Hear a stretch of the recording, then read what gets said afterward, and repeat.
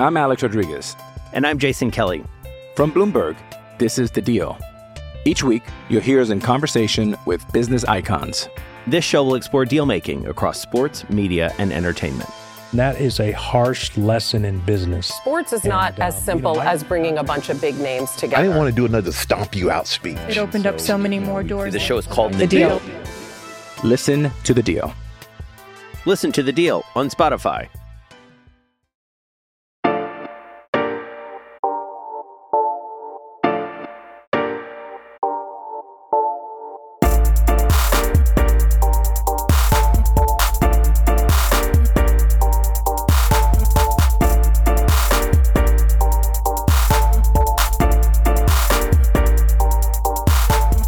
Welcome to another episode of That's a Wrap podcast. I am your co-host, Jay Rosales. Welcome to round 2. It's finally about to start. It's getting started on Saturday, depending on how this Spurs-Nuggets game turns out tonight. It might be a 7:30 or an 8 o'clock start. We are recording this on a Thursday evening. I am joined by my co-host, Dre. How's it going, man? Everything's good. We finally have a nice meat-sized pod after all of our bite-sized ones. But we've got a lot to get through, so before I keep rambling, I'll just regress because I feel like I'll make myself perfectly redundant. So we have Jason with us, the doctor of everything, pieces together the pods. How's it going, buddy? What's up, man? I feel like you're already throwing to a lot of quotes from or do I not? I don't want to spoil it. Yeah, that's the one. See, that's hard because I've only watched one episode and it was funny as hell. But okay, I don't want to spoil it. But yes, finally we get to talk about. We get to have a full pod for once. It felt like forever, but I was hoping that we swept the Orlando Magic so we can talk for the next round. But we have a special guest for today to talk about round number 2. Jay, can you introduce our guest? Yes. Hailing all the way from Philadelphia, alumni of St. Joseph's. I'm just kidding. So contributor at Liberty Ballers, we've got Brian Murphy. Thanks for joining us, buddy. Yes, thank you, sir. Thanks for having me, guys. All the way from the place where it's always sunny. Exactly. Okay, so before... do you watch the show? Maybe you'll get them. I do watch the show. I watch it nice. A lot, so I'll get them. Nice. Yes, perfect. Oh, Dre, you're not alone here, man. Thank goodness. Well, I mean, I've marathoned 13 seasons, however many hours of it. I like to think my work meant something, but that's about me. It all boils down to this. But Brian, man, before we move on, okay, I gotta ask you something, man. Why do you have an Alexa Shved nameplate? Can you please give us the backstory of that? I would, yeah, absolutely. So, it's pretty simple. Alexei Shved didn't seem to want it for free. And I happened to be the only person who wanted to pay $50 for it on the internet. So I therefore kind of just won it through that. I was looking for little process morsels to put in my new apartment when I moved in with my girlfriend. Okay. And I thought that was one that would kind of look normal, that wasn't like, a shrine to Brandon Davies or something like that. Okay. So I just kind of tucked that in there. But yeah, I paid for it because Alexei didn't want it for free. So it was like an eBay thing? It was on NBA.com. No friggin' way. Yeah, I was doing some deep digging.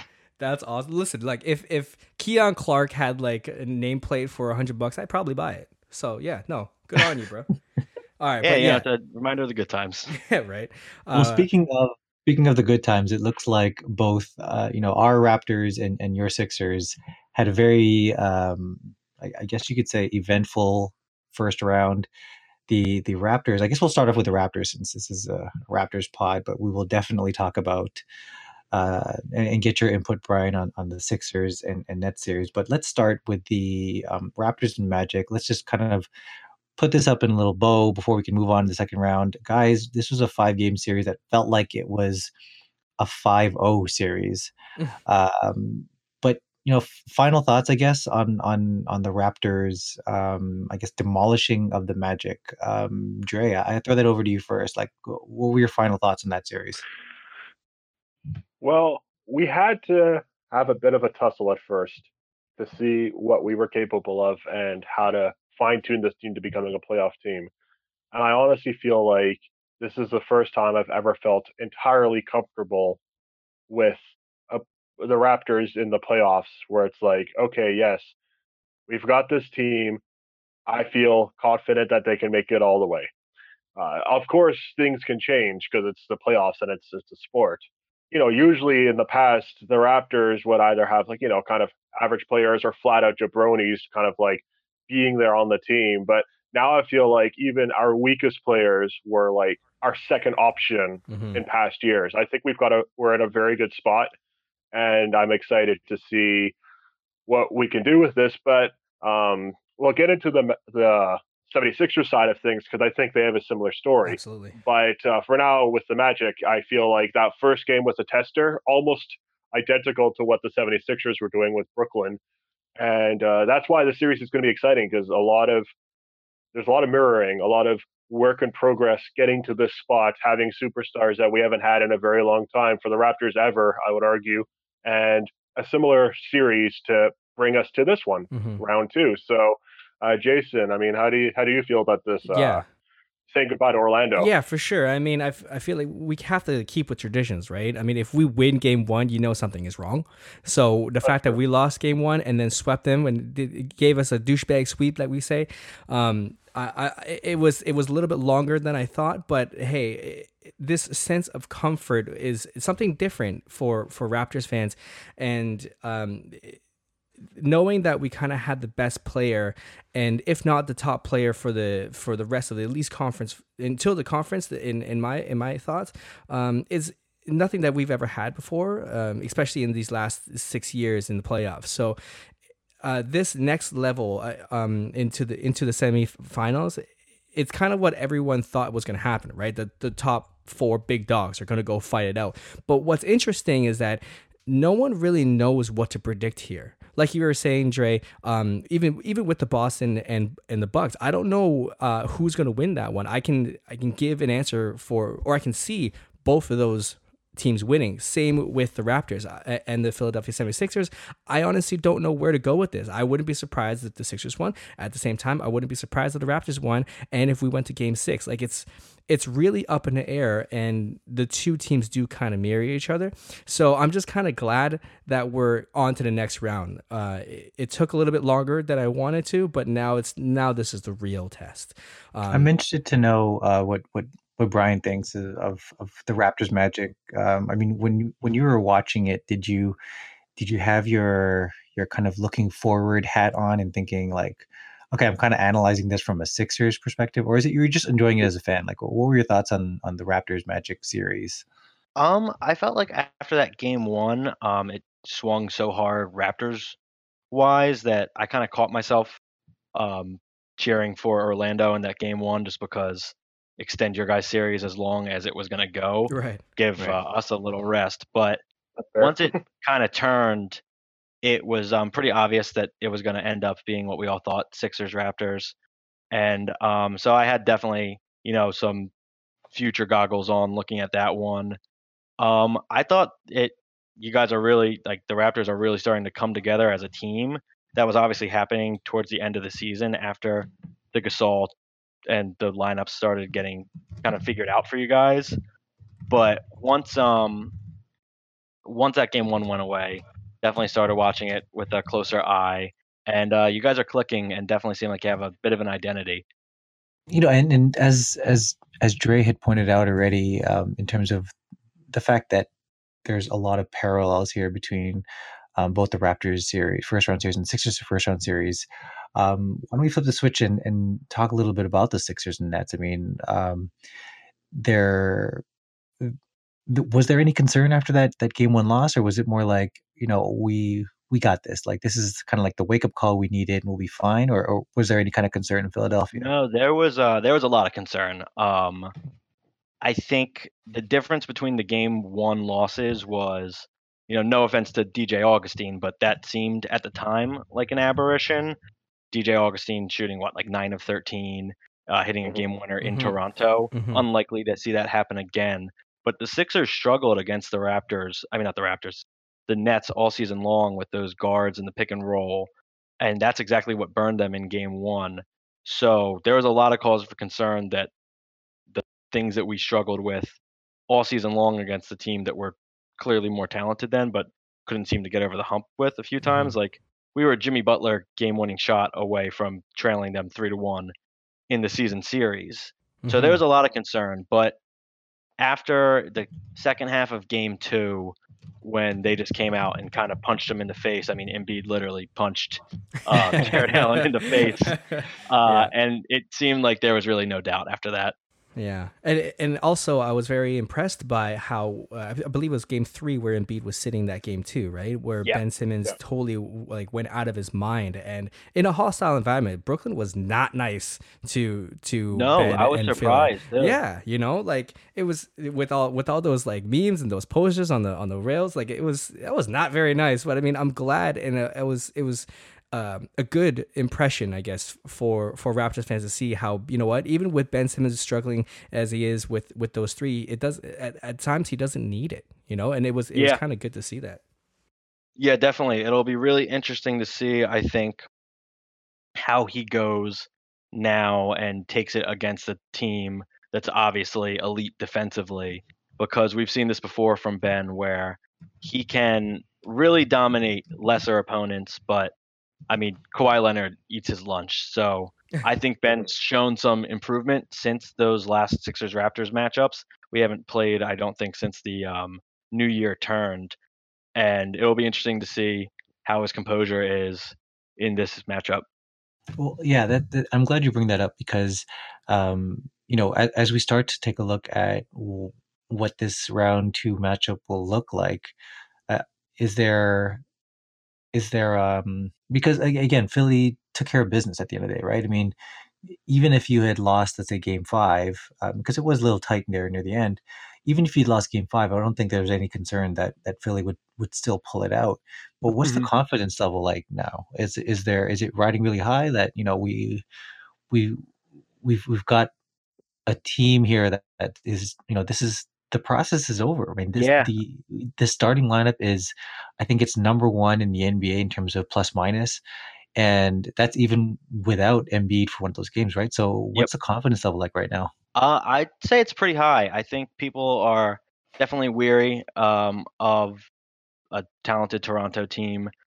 We know how good the Raptors are, but this is as confident as people have been in the Sixers all season. I think the defense has ratcheted up a bit. I mean, obviously Brooklyn kind of played towards the end right into our strategy of we were just kind of baiting them to go in there and take those mid-range jumpers, those floaters, and not contest Embiid. But Simmons was phenomenal defensively.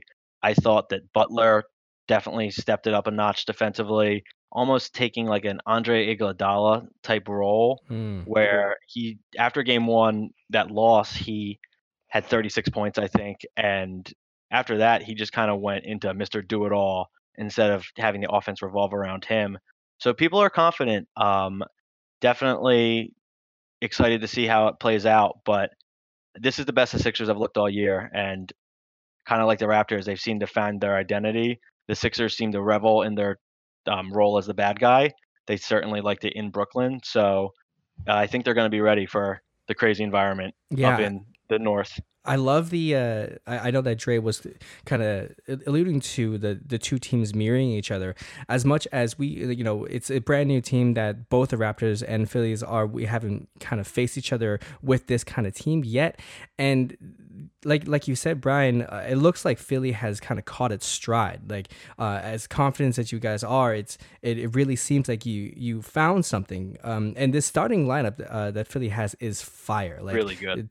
Tobias Harris can go off and in any second, and Ben Simmons can take over a game. And like it's at first it was a little shaky because, you know, mid-season transactions, you don't really know what's going to happen, but now it looks like it's starting to pick up. And the same thing that's kind of happening with Toronto too, with Gasol coming in. Now we're starting to see the effects, that the reasons why we brought in someone like Gasol to anchor that defense.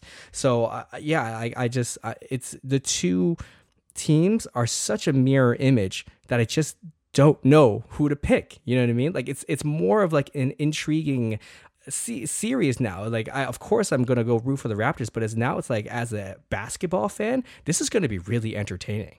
And I think what's really going to be entertaining are the I mean, there's just so many different angles at this, right? I mean, I just mentioned how the Sixers were the number one, had the number one plus minus and then starting five. The Raptors were right there, right behind them at number two. So you're looking at two of the strongest starting fives in the league, from 1 to 5. So I think that what'll really stand out are some of these individual matchups. And I guess I'll start off with Dre on this one. I mean, I think the big one, because what's going to happen is we're going to see a lot of switching as well. 1 through 4, you're going to see some, Harris setting screens and trying to free up Redick and things of that nature. But the one that's going to stick together are the fives, and Gasol versus Embiid is the big one. And Dre, what do you think about how those two big guys are going to kind of go off on each other? First off, what I'm going to say with Marc Gasol, and I've said this on previous episodes before, with Marc Gasol, statistics are a liar sometimes, because when you look at his stats, you don't see anything that's noteworthy. You're like, okay, why did we trade for this guy? But you look at his game, and you if you're watching a live game, you see a whole different story. And I was actually talking about this with my father, the guy who brought me up in Raptors Nation when I was a young kid, when the Raptors first started. He brought up a good point. If basketball tallied the person who handed the assist to the assister, so two ways down, Marc Gasol would be like leading the league with like 30. The hockey assist. Exactly. So if you think about it that way, you got a better picture. Having said all of that, Joel Embiid is clearly a stats prevalent kind of player where he's been putting up some crazy numbers, and he's been on this increase for a number of years now. Mask or no mask, this guy is obviously a very frightening player. Having said all of that, I think Marc Gasol is very hard to predict. And I think Joel Embiid, numbers-wise and prevalence-wise, is much stronger. But Marc Gasol, I think, is a wild card. And what do you do with a wild card? How do you figure out the floor being open? How do you figure out the mismatch? How do you figure out, if you can't read a person, what do you do? So I think because of that, and Gasol's sheer size, and let's not forget the fact that he barely left the ground to stuff a guy in the middle of the last game with Orlando. He's got some strength as well that he clearly hides, because we see him as a shooter. We see him as a screen setter. But we forget this is a guy that can, screw you up royally if you try to go toe to toe with him with physicality. Having said that, Joel Embiid is a bull. So this is going to be a crazy lineup, because you have a guy who plays the game really damn well and knows the game inside and out, compared to the guy who doesn't really play by the rules while being as fundamental as possible in Marc Gasol. It's a weird matchup, because you have a guy who's reading the current state of the game really well, and a guy who refuses to leave old school mentalities while disobeying the new school mentalities in Marc Gasol. Right. It's going to be one hell of a matchup. And Jason, what do you think? I was thinking about something I was listening to on the Fan 590. This fan was calling in talking about the Raptors. He was saying how the person that we traded for Marc Gasol was JV, and JV was really good, and he could put up about 25 points a game if it was a really good game. But a lot of the times he kind of did some boneheaded plays, maybe a turnover or something that could have steered, the game the other way, kind of momentum shift. But for Gasol, he's not going to give you 25 points. He might give you 10 and 5 assists, but at the end of the game, he does something, either a pass, a shot, or whatever, something really smart that also swings the momentum to our side. So that's what I love about this matchup. The thing I'm concerned about is Embiid is really good at drawing fouls, and Gasol, those two are going to hit each other all the time. If Brett Brown is smart, and I know he is, he's going to utilize Embiid and try to bait him into fouls. And I don't think Ibaka can guard Embiid. So as long as we can, as Gasol can stay in that game and avoid foul troubles, it's going to be the only person that can match up with Embiid is Gasol. That's what I think. Brian, what about you, brother? So I think this is a pretty interesting matchup, and it's not dissimilar to what Embiid had to deal with last year with Al Horford, where I think a lot of fans look at the matchup and just, like you alluded to earlier, just look at the stats and you're like, well, Joel Embiid's going to eat this guy's lunch. There's no question that he's the better player. And I think that's true right now. But when it comes to a matchup, I actually wrote about this a little earlier for Liberty Ballers, where guys like Gasol, he came into the league at a weird time for a big man, where like 2008 was like the end of the Duncan and the Shaq era, but like the 3-point big man revolution hadn't started yet. So he and guys like that, and guys like Al Horford, kind of ended up having this weird mix of a game where they can bang you down low, but they stretch you out. They're like so savvy with the ball. They understand modern offenses. And guys like that are that smart, that have such experience, give Embiid a little more problems, because Joel loves to try and, frustrate guys by drawing fouls. He likes to dribble drive. He likes to try and get him with pump fakes. And Marc Gasol defends him really well. He doesn't buy on Joel's fakes. He doesn't care if he's shooting threes. He doesn't care if he's dribbling to the lane. He thinks he can stop him because he probably can. So I think Embiid's never actually scored more than 20 points against Gasol, and I don't think he's ever actually shot over 50% against him. So he shot about 34% against whenever he's played Gasol. He's played Gasol 5 times, and he's never hit over 20. He's never hit more than 5 field goals in a game against Gasol. He's never hit more than 50%. You're right. His turnovers go way up, way up, about 4.4. Right. He's only hit 1 3-pointer out of 16 attempts. The numbers kind of go on there, but you guys all hit some really interesting points here, right? Where Gasol may not hit you with like some really big numbers. Like if you guys were to guess how many field goal attempts he averaged during the Magic series, how many would you think it was? 3 a game. Yeah, something. I want to say a little bit higher than that. Maybe 5. 5-ish. Yeah, less than 6. So Damn. he's not taking a lot of shots. But then again, that's not the role that he was brought on for. He's, if anything, he's the 5th scoring option on the starting lineup, right? So that's not why he's here. It is those hockey assists you guys talk about. It is the ball movement. It is specifically for this type of matchup. You guys were talking about JV earlier, and JV was he kind of settled into a nice bench role where he kind of came in off the bench and was an offensive threat. He actually played his best defense he has in his entire career. But I don't know if it was because of the weight of being a starter being lifted kind of helped his game or not. But Gasol has absolutely fit in perfectly with this team. We've seen what he did to Vucevic, and the track record against Embiid is very promising if you're a Raptors fan. I guess what also don't sleep on Boban though. Don't sleep on Boban. I know this is the point. That's exactly the point I was going to get at. Is that if there's one part that and you guys already said this already, was that if Embiid is able to pick up some fouls on Gasol, which again he is kind of the head of this monster of a Sixers team, where they are number 1 in points in the paint. They are number 1 in offensive rebound percentage. Wow. Those are 2 huge areas where they can capitalize against the Raptors. And if we throw in the foul situation, the second Gasol goes out and Ibaka has to come in, even if there isn't a foul trouble, this is the other thing, is Embiid plays a lot more minutes. Well, at least will try to play a lot more minutes than Gasol. And Gasol usually is one of the first guys out. So Nick Nurse is going to have to adjust his playoff rotation to ensure that Gasol is always in when Embiid is in. Because once Ibaka comes in, I'm pretty sure Embiid will feast. So a lot of things to consider there. But yeah, any other final thoughts before I move on to the next matchup?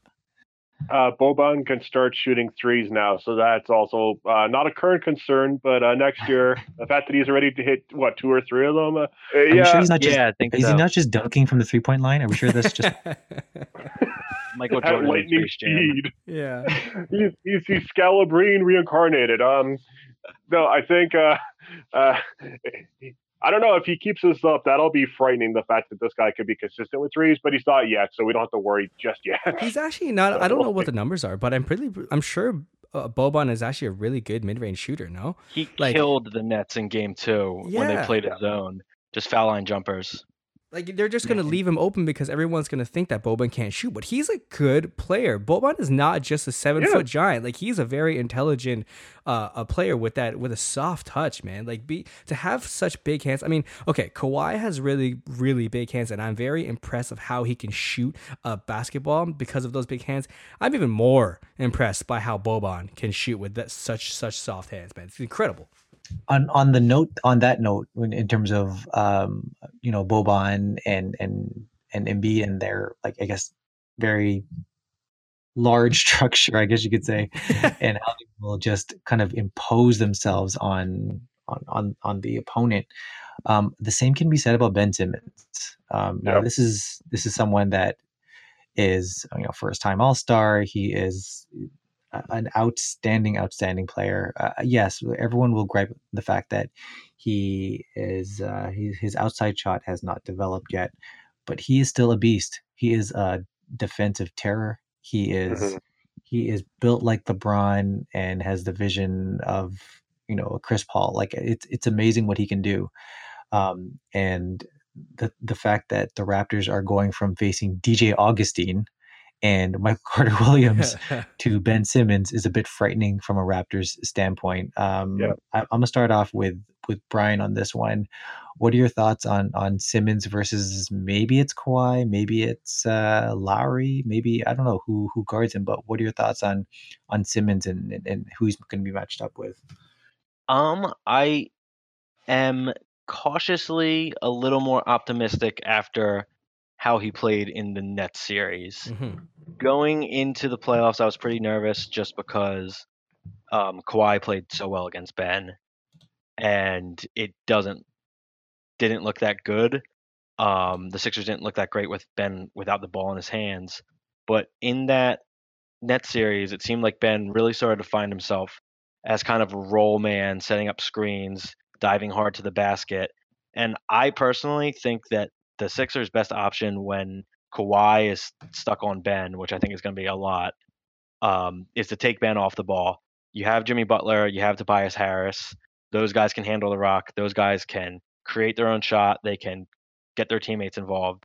Get Ben involved, get him rolling to the rim, and either make Kawhi have to just be a off-ball help defender, or make Nick Nurse take him off him and get Ben maybe a more favorable matchup. But I don't like the one-on-one matchup of Ben the point guard against Kawhi all that much. I think the Jimmy Butler playing point guard is going to be used more often than not, because we do know the numbers that Kawhi, or I guess Simmons, have had with Kawhi guarding him. So I feel like that Jimmy Butler playing a point, that's probably going to be used a lot more than we think. But when you're thinking, Brian, if we're going to, if Nick Nurse has to be a switch role, or I guess make his defenders switch a lot, I think that it can also be a positive for the Raptors, because we're very good at switching.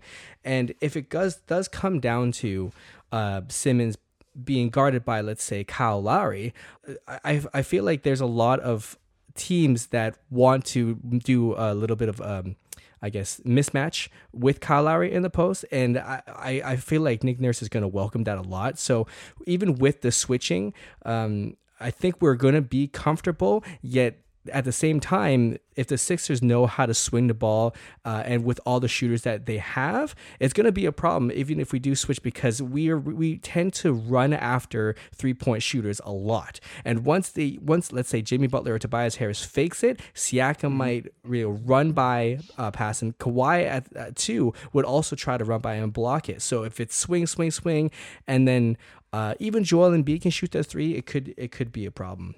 Yeah, I agree with that. I think, the Raptors, when you come up against Toronto, you're not having a favorable matchup when it comes to defense. I mean, this is maybe the best defensive starting 5 in the NBA, stacked all the way through. But I think the Sixers' key is going to have to be getting them moving, getting them trying to, catch up to the ball. But then again, Toronto's so long and the Sixers are turnover prone. A big fear of mine is Toronto getting out and running because they're so dangerous in transition. Toronto can be pretty turnover heavy as well when they start to get a little bit fancy with their passes and whatnot with their leads, and we've seen that in the Magic series, not so much in the final game, but in the 4 prior to that. So the Magic are one thing. If the Raptors do that with the 76ers when they're hot, you're going to see some hell. It's going to be really, really, really, really bad. Because the 76ers, I firmly believe, and I say this as a fan of them as well, are unrelenting when they're on fire. Because what they rely on open wounds, basically. So, you know what you do if you're the Raptor? You can't plug that open wound with trash. You can't just have bad play after bad play after bad play because the 76ers are going to eat you up if you do that. The 76ers, we definitely outmatch them when it comes to our defensive presence. But if we start to slip, you have enough with somebody like Ben Simmons. You have enough offensive presence with somebody like with Jimmy Buckets or Tobias Harris. You have enough middle ground with Joel Embiid. We will be eaten alive if we start to have those kinds of fumbles that we were pulling off in game 1, 2, 3 against the Magic. And you know what I'm talking about, the crazy lobs from Van Vliet, the unnecessary passes that just resulted in careless turnovers. And the Magic are one thing. The 76ers, I'm a little frightened if we start going down that road. And unfortunately, as a Raptors fan, how many times have we seen careless turnovers, like over the years, not just recently, right? Well, I think it, and I mean, I guess to build on that, there is and Brian, maybe you can add your own context to this, but from a Raptors perspective, we have a list of Raptor killers, and they are just, it can be a superstar, it can be some 10th guy off the bench. We have Raptor killers, and I'm sure Sixers have their own Sixers killers. I don't know who they are, but for the Raptors, it's random guys. For example, Mike Scott. He is a Raptor killer. He is a well-known Raptor killer around these parts. But I think the number one Raptor killer, and Jay or Dre, you can correct me if I'm wrong on this, but in terms of someone who has known to kill the Raptors and is also a superstar, it's got to be Jimmy Butler. Oh yeah, Chicago specifically, days. Specifically his Bulls days. And looking at the numbers, and how Jimmy Butler has played when matched up one-on-one with specific Raptors, he's good almost across the board. So when Kawhi Leonard is guarding him, he's 4 of 5. When Pascal is guarding him, he's 12 of 19. So I mean, and those are our 2 best wing defenders. And if he's able to hit over 50% of his shots on 2 of our best wing defenders, maybe we're overlooking someone who we should be looking at first, which is Jimmy Butler. I mean, it almost sounds like we have an answer for Embiid with Gasol, and especially if Embiid and his knees are really bothersome. And it's well documented in terms of Simmons and his troubles with Kawhi, but we don't really have an answer for Jimmy Butler. So I think going back to Brian's point about maybe Jimmy should be handling the rock, I fully agree, because Ben can do some damage on screens and assists and posting up and whatnot, but Jimmy can handle the ball, and that's going to be a problem for the Raptors. Brian, any thoughts on that, or any other Sixers killers that happen to be on Raptors? I'm just happy that Valanciunas isn't there anymore, because he absolutely destroyed us for years, and I don't know how. That's true. Because I get when I see like Marc Gasol or now Horford making Joel Embiid struggle, but I don't understand how JV always got the best of Joel. So as much as you don't want to see Marc Gasol, I'm happy that JV isn't coming in off the bench anymore.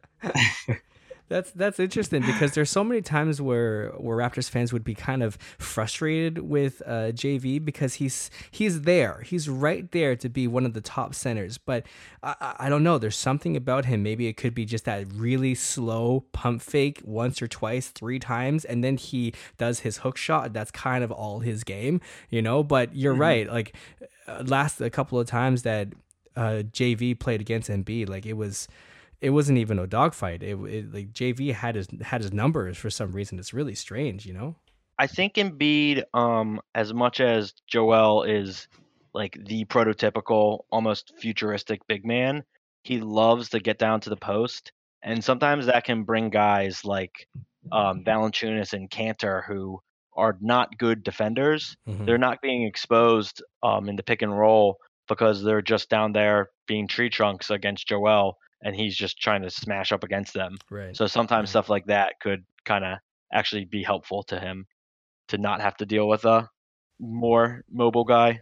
Well, we bring up Butler, we bring up JV. I know that he's not there anymore, but I feel like if JV was in this still on this team, he would be someone who I would consider an X factor.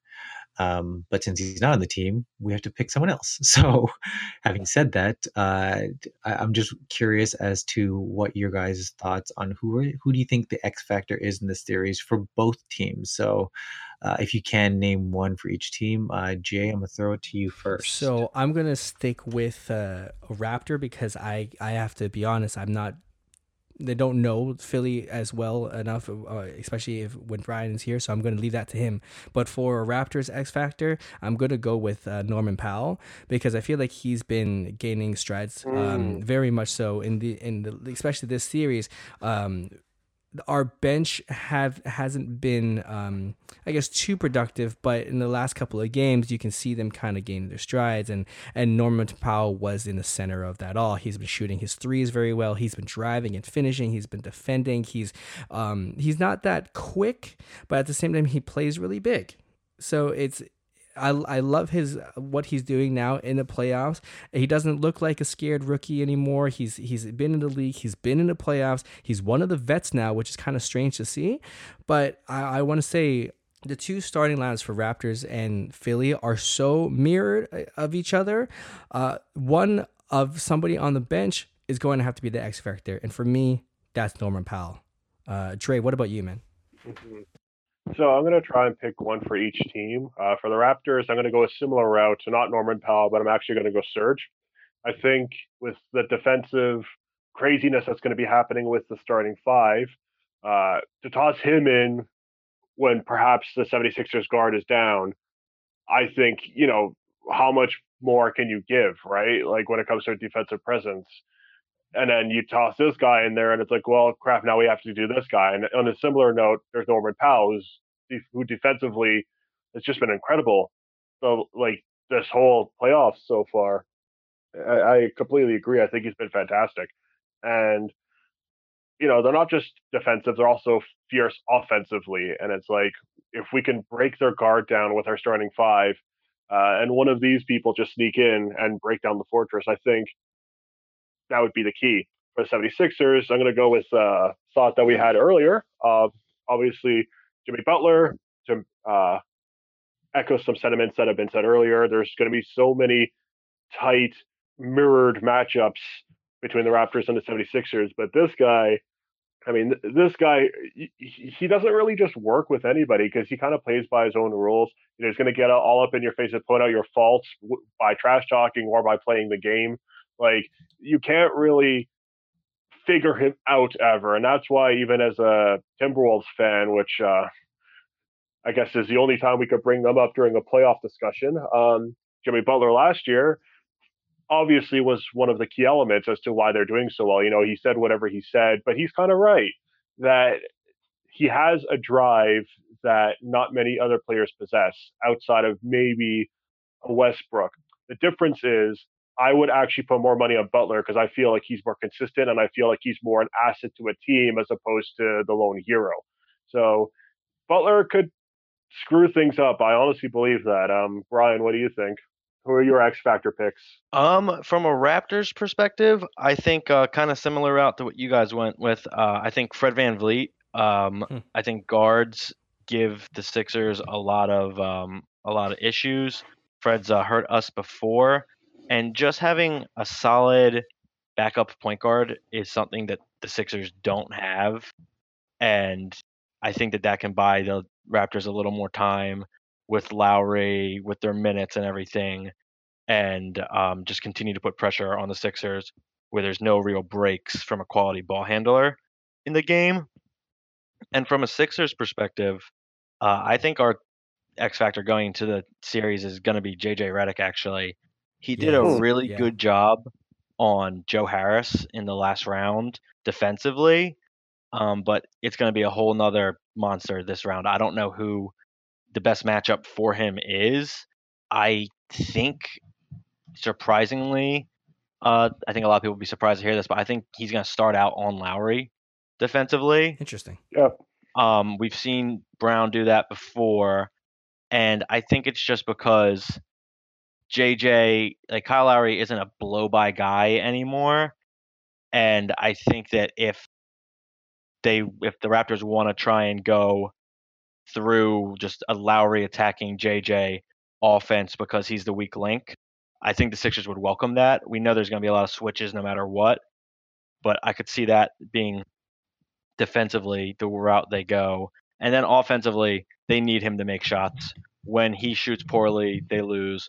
When he shoots well, they tend to win, and his gravity increases tenfold when he's making shots, those running three-pointers that he makes in the corners, and it really just opens everything up for Embiid and Simmons. Yeah.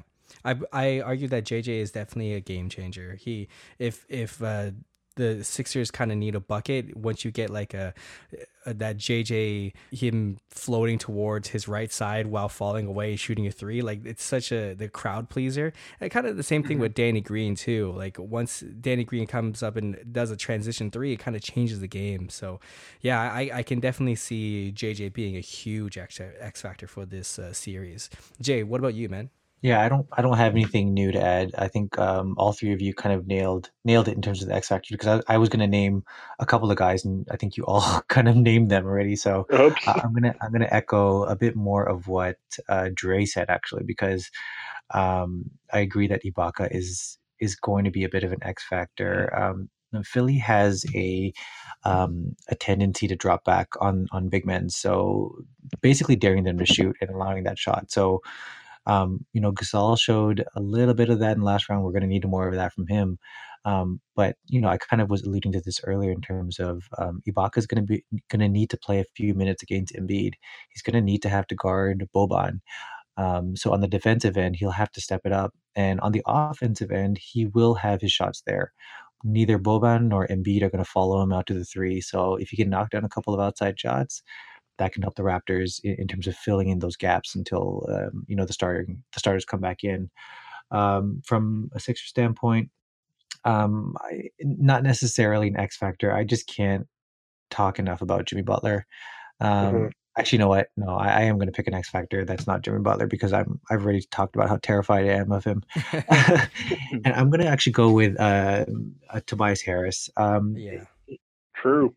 The fact of the matter is that he's kind of the forgotten starter on the Sixers, and going into this matchup, he's going to be underrated. He does not have a good history defending Kawhi or Pascal, so I guess the onus will be on him to step it up. This may or may not be his only season with the Sixers, and if the Sixers have grand plans of winning a championship, whether or not that's this year, someone like Tobias Harris can really help them out moving forward. And it's a series like this where you can really make a statement and say, you know what, I had the defensive chops to hang with a Kawhi and a Pascal. I am worth all of those assets you gave up for me. And it's going to be very interesting to see how he holds up again with all this switching that's going to happen. But that's my 2 cents on that. And before we go to break, I did want to bring up one more question about this series before we go into a little bit of I guess, a history lesson. And that's NBA in regards classics at this to, point. yeah, yeah. And that's just simply, I mean, I think we've all touched upon very good points in terms of like how each team can kind of expose the other. So, what I guess in your mind is the biggest threat? And what I mean by that is, what is the biggest advantage that either the Sixers or the Raptors have on the opponent? Let's start with Jay on this one. For me, I think for Philly, I want to say that starting five is crazy. Like that has to be one of the scariest starting five I've seen since maybe Golden State when they added Boogie Cousins. Like everyone can shoot on the starting five, everyone can drive, and everyone can be a game changer too. So no matter who they pass it to or who's going to go in for a dunk or a three, I mean, Philly's offense is crazy. But on an opposite end, for the Raptors, it's got to be its defense. Like if I was an opposing team and seeing, Pascal Siakam closing out, and then behind him is Kawhi, and then behind him is Gasol, and then behind him for some reason is Lowry taking a charge. Like it's a pretty nuts defensive lineup, and even coming off the bench with Ibaka, former second team defense or first team defense, I'm not sure, but like it's a very savvy team, very veteran laden team, but it's going to be the top offense versus the top defense. I'm going to agree with those sentiments because I feel like it's going to be the ultimate philosophical question. What ultimately wins, the defense or the offense, when both are sent out to their max? I think, as I was alluding to earlier, the Raptors can break down Philadelphia with their constant defense and they just won't let up.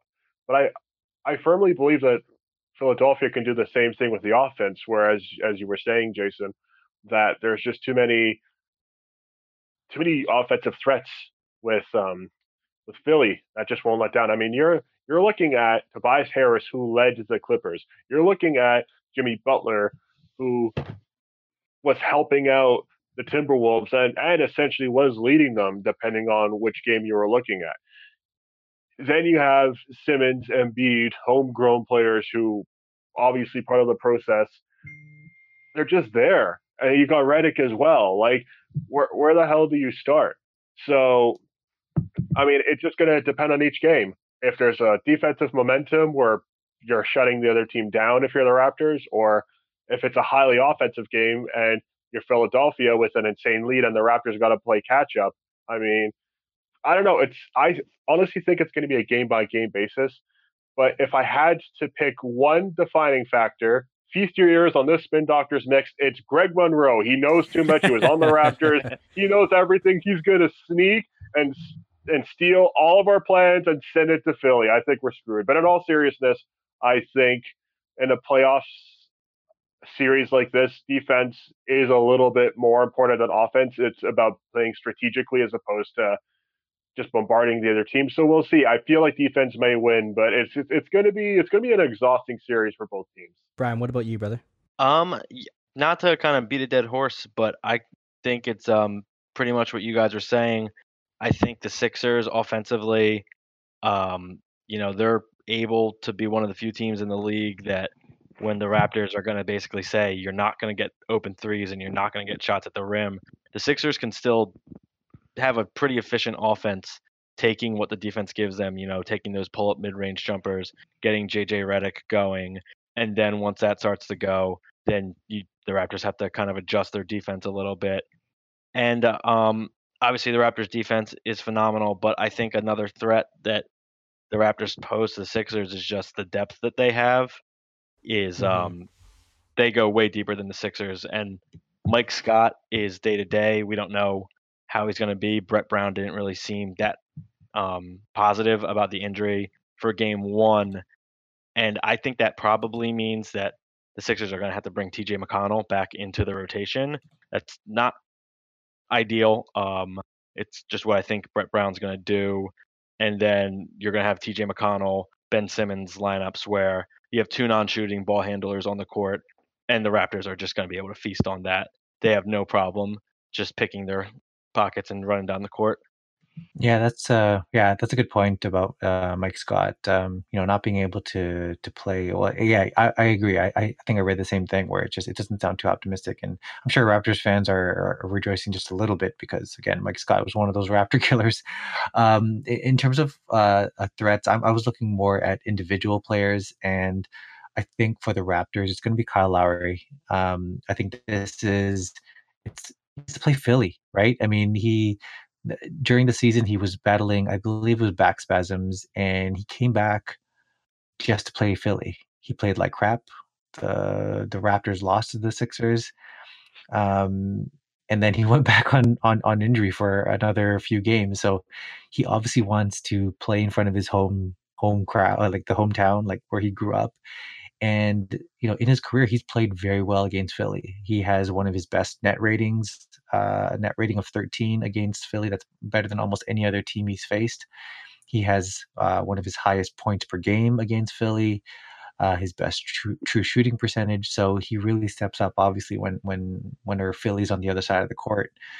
And then and also in addition to that, I mean, he's going to be asked to do a lot, whether it is guarding Ben Simmons in the post, or whether it is chasing around JJ Redick on 3 or 4 different screens on one play. So, he's got to step it up. But I think that if he does, and if he's focused, and, he will be motivated again, because it's Philly, he can be a threat. And that's not what a lot of people are talking about. They're talking about the Gasol Embiid matchup. They're talking about the Simmons Kawhi matchup, right? So look out for Kyle Lowry in this one. And then on the Philly side, I mean, I don't know if it's much of a threat, but I guess I'm twisting the words a bit here. And I'm thinking, if Embiid's knees are better than the media is making it out to be, then there's your biggest threat from Philly standpoint. Then you're not worried about how he does against Gasol, because he will dominate that matchup. Then you don't worry about how he's done against him in his career. If his knees, like if these extra 3 days of rest are of any help to his knees, then watch out. We've got ourselves a series. So I mean, I'm just going to pick out 2 different players, and that's who I'm looking at in terms of threats for each squad. A quick Embiid injury point. He did not appear on the injury report for the first time in weeks today. So it seems like those knees are starting to feel a little better. Nice. I want to see a Gasol Embiid. I definitely do. That's going to be a fun one. Yeah, man. All right. I've rambled enough. Why don't we take a moment here, take a breather, and give our sponsors some love. I'm Alex Rodriguez. And I'm Jason Kelly. From Bloomberg, this is The Deal. Each week, you'll hear us in conversation with business icons. This show will explore deal-making across sports, media, and entertainment. That is a harsh lesson in business. Sports is not as simple as bringing a bunch of big names together. I didn't want to do another stomp you out speech. It opened up so many more doors. The show is called The Deal. Listen to The Deal. Listen to The Deal on Spotify. Hey, it's Kaylee Cuoco for Priceline. Ready to go to your happy place for a happy price? Well, why didn't you say so? Just download the Priceline app right now and save up to 60% on hotels. So whether it's Cousin Kevin's Kazoo Concert in Kansas City, go Kevin, or Becky's Bachelorette Bash in Bermuda, you never have to miss a trip ever again. So download the Priceline app today. Your savings are waiting. Go to your happy place for a happy price. Go to your happy price, Priceline. Wow, I want to buy whatever the hell that was. Buy bodyguards for bodyguards. Well, I guess as you know, we've thoroughly enjoyed Brian's presence on the show. We've had some great conversations about this series, and the what to look out for and what we're interested in. But I think now it's time for some predictions. I think that'd be a great way to wrap up this pod. So our guest of honor, Brian, why don't you kick us off here? How do you see this series playing out? What's your prediction? So, this was the matchup that all year I feared. I think, no disrespect to Milwaukee and a decent amount of disrespect to Boston. I think these are the best 2 teams in the East. My heart tells me Sixers in 6, but my head is telling me Raptors in 7. All right. Right. Okay. Okay. All right. Dre, you want to go on that one? Sure.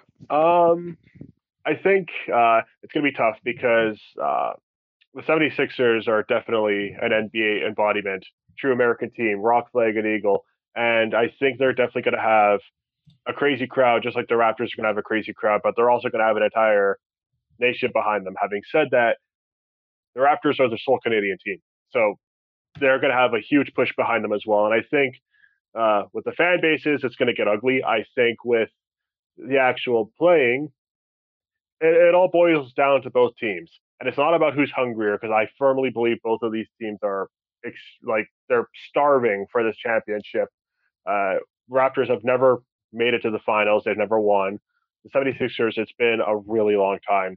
The last time they made it to the finals, it was, the same old song and dance with the Lakers at that point in time. But before that, it's been since the 80s. So it all boils down to which of these teams is going to go for glory and which of these teams are just going to end up getting poisoned by their constituents. But may I offer a nice egg in this trying time, an egg of wisdom? It all boils down to the coaching. I firmly believe whichever team outcoaches the other with the defensive lineup that the Raptors have and the offensive lineup that the 76ers have, I'm saying Raptors in 6. It's going to be really exhausting, but if it was 76ers in 6, I wouldn't be surprised. This is going to be blood. I firmly believe this is going to be possibly one of the more exciting series in the entire championship. So I'm stoked. Jay, what do you think? Yeah, I'm gonna go with earmuffs, Brian. Raptors in 5, but tough to hear.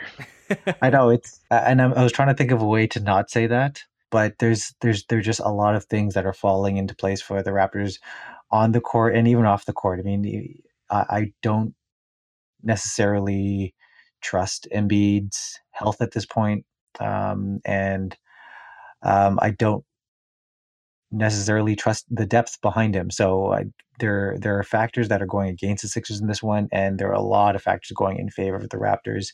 And here's my second prediction, and that is the Raptors will win a game 1, and that's where I'll stop talking. That's basically the finals. So. Yeah, it's basically the finals. Exactly. Oh my God. I don't know if that's a good thing or a bad thing, Jay, but I definitely think that this is going to be one of the most entertaining series of the playoffs. As a basketball fan, I want this to go to 7. And the thing is, Dre, I know where you're coming from with the two fan bases, but the thing is, I feel like how these teams are built, there's this form of curiosity and respect for both fan bases, because we don't really necessarily know how our team is yet. We've seen them play a much lesser team in the first series, and I feel like the same with Brooklyn. So nobody really knows where we are, and I feel like there is a sense of confidence on both sides. At the same time, I wouldn't be surprised if Philadelphia does win. Is it going to go to 5? Probably not. Is it going to go to 7? I think so. And in my heart of hearts, not being biased at all, I think the depth is going to be a big difference in it, but it's going to go down to the wire because of how mirrored these two teams are. So I'm going to go Raps in 7. Can I just make one quick note here about absolutely. This possibly, because 2 of you have said this is going to 7.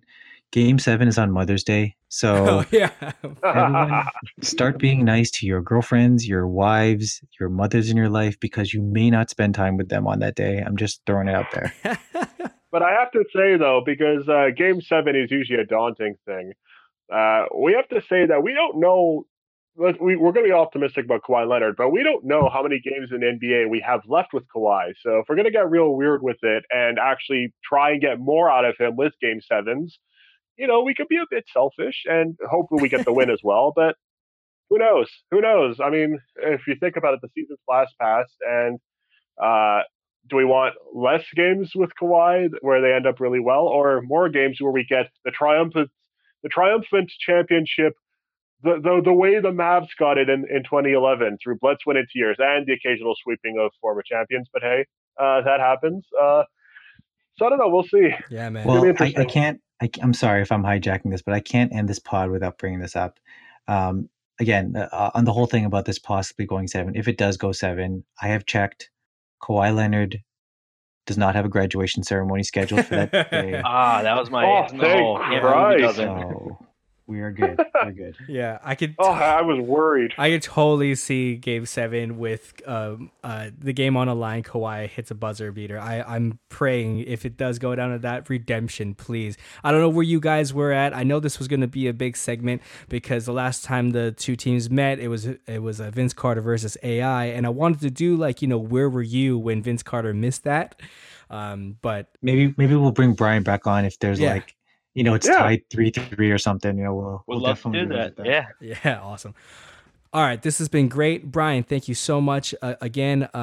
It was really nice to hear a Phillies perspective for this series. But until next time, you know what? I think the Spurs just won, so it looks like the game's going to be at 7:30 on Saturday. If I'm not mistaken, because it's going to be a game. Yeah, there's going to be a Game 7 for the Spurs and Nuggets. All right. Well, until then, Jay, where can I find you, brother? You can find me at Rosales. Find my work on Raptors HQ.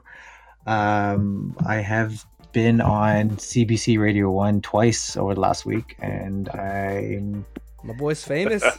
Shut up. On Canadian radio. So hopefully, this is your stardom. It's looking good. Hopefully, I can get back on there as early as Friday to talk about the Sixers preview. But enough about me. Dre, where can we find you? You can find me on Twitter at Andreas Babs, where if you want to go toe-to-toe with me, you got to pay the troll toll. So if you want to message me and talk trash about any of my affiliated teams, we'll go. You can also find me at Films Fatale, my film-related editorial and review website, FILMS, FATALE. Seeing as this is going to be launched tomorrow after the day of recording, spoiler alert, I'm actually reviewing 10 kids films that everybody grew up with, which ones were good, which ones weren't. And we'll see how that goes, so jot that down. And when it comes to the amount of content I push out, I'm not bloated. I'm just cultivating mass. Jason, where can we find you? That was awesome. Man, yeah, you could find me on Twitter at JLone20. And I don't really go on there. I'm usually the one who's taking over. That's a rap pod, so we can exchange gifts here and there. You can find this podcast, the one you're listening to right now, on all your podcatchers, iTunes or Apple Podcasts and Stitcher and Google Play. We didn't really get a chance to do, where you can find us. I was on Combo Guards the last time with those guys, I believe like a week ago, and you can also find me on the latest episode of Press News. But Brian, again, I would love to have you on this podcast. You were great. But please tell the audience where we can find your work, brother. Definitely, yeah. You can find me on Twitter at Bry2_man. And at libertyballers.com. It's a great website to learn about the enemy. And you can also find me drinking my fight milk, preparing to build a shrine to Joel Embiid after this series. Fight milk, I got that one. There you go. Toss that one in there. Thank you. All right, guys, until next time, that's a wrap. I usually use this opportunity to say a stupid joke or two, but I just wanted to end on a bit of a somber note, unfortunately. 8-time NBA champion, 1-time NBA Finals MVP, Don Havlicek of the Boston Celtics has unfortunately passed away at the age of 79. And we can extend our sympathies to the Boston family and to the Havlicek family. He was obviously one of the greats of all time. So rest in power.